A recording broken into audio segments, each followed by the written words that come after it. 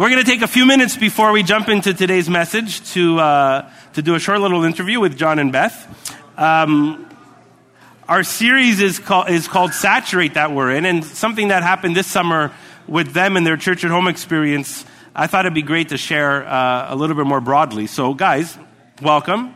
Thanks, Dave. Yeah. I think this is going to be interesting. Easy room. So tell us briefly about your church at home experience. Tell us briefly about your church at home experience, and I know you guys were quite busy during that time, and why you would still host a church at home during a busy season.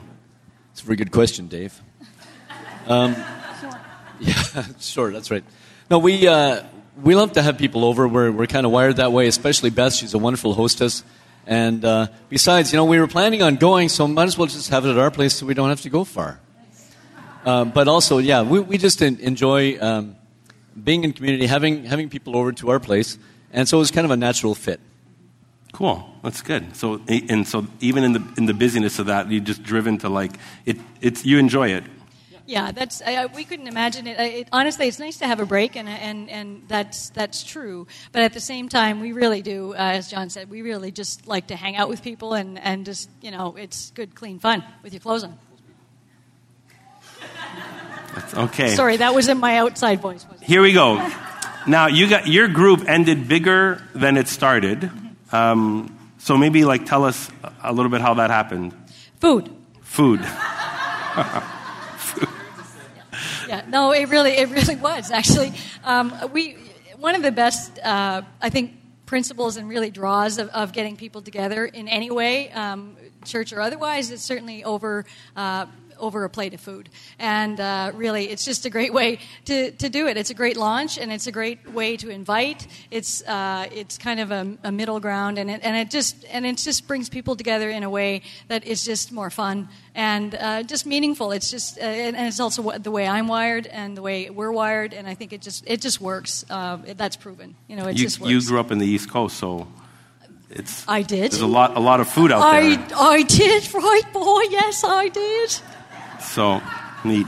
Now it ended bigger, but not just because of food. You had some extra people around the last time. So what kind of came up this last week, the fourth week? Well, part of what we were aiming to do was to do the 100 Days of Summer kind of plan, where you'd have some kind of event where you'd have people from here and then people from your neighborhood. And so we figured that we would do all that on the last week of Church at Home. So we did that, and it was really quite natural. We had some people that Beth had kind of been sowing seeds with in terms of just saying hi as when she was outside manicuring our lawn.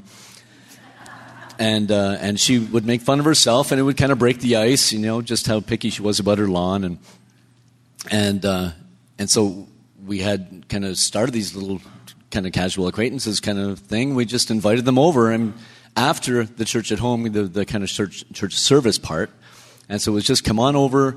We've got other friends over. We're going to have a barbecue, and so it's just very natural. Food, see. Food. Again with the food, and there's something.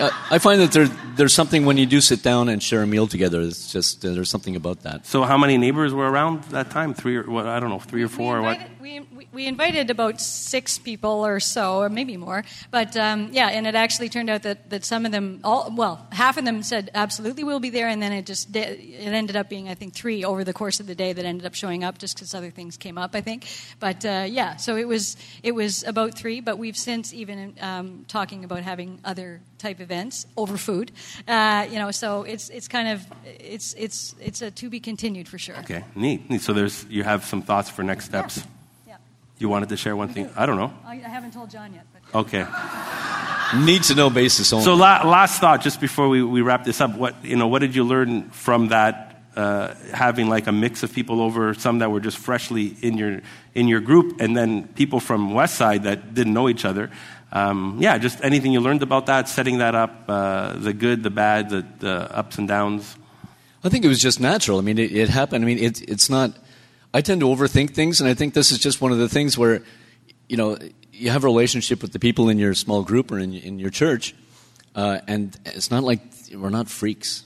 And a big part, well, most of us are not, okay, just let it go. And really, I think it's an important thing for people who don't have any experience in church to see the people who are Christians are not crazy in general. They're not, and we're not fanatics, You tend to forget, if you've been in church all your life, what people who don't go to church think of people who do. And I think it's a simple and natural thing to just show that, hey, we're normal people, we have jobs, and we just we believe in Jesus. Awesome. Okay, cool. Thanks for that. Well, why don't we take a moment and pray for they live in Dorval. We'll pray for Dorval.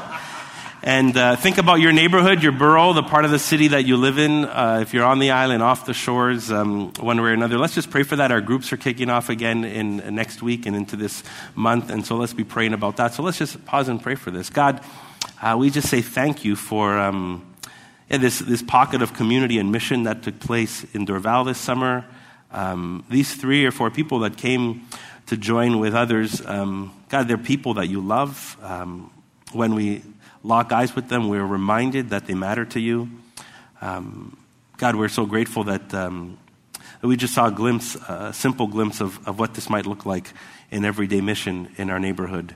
We pray for Dorval, particularly as John and Beth are here, and the people in that community group. We pray that your kingdom and your will would come to Dorval as it is in heaven, that it would come to our neighborhoods as it is in heaven as well. And so we think of all of our neighborhoods, all of our boroughs. Would you lead us and guide us and help us to be community as a whole and small communities on mission in our city. In Jesus' name we pray. Amen. Amen. Thanks, guys. Let's give them a hand.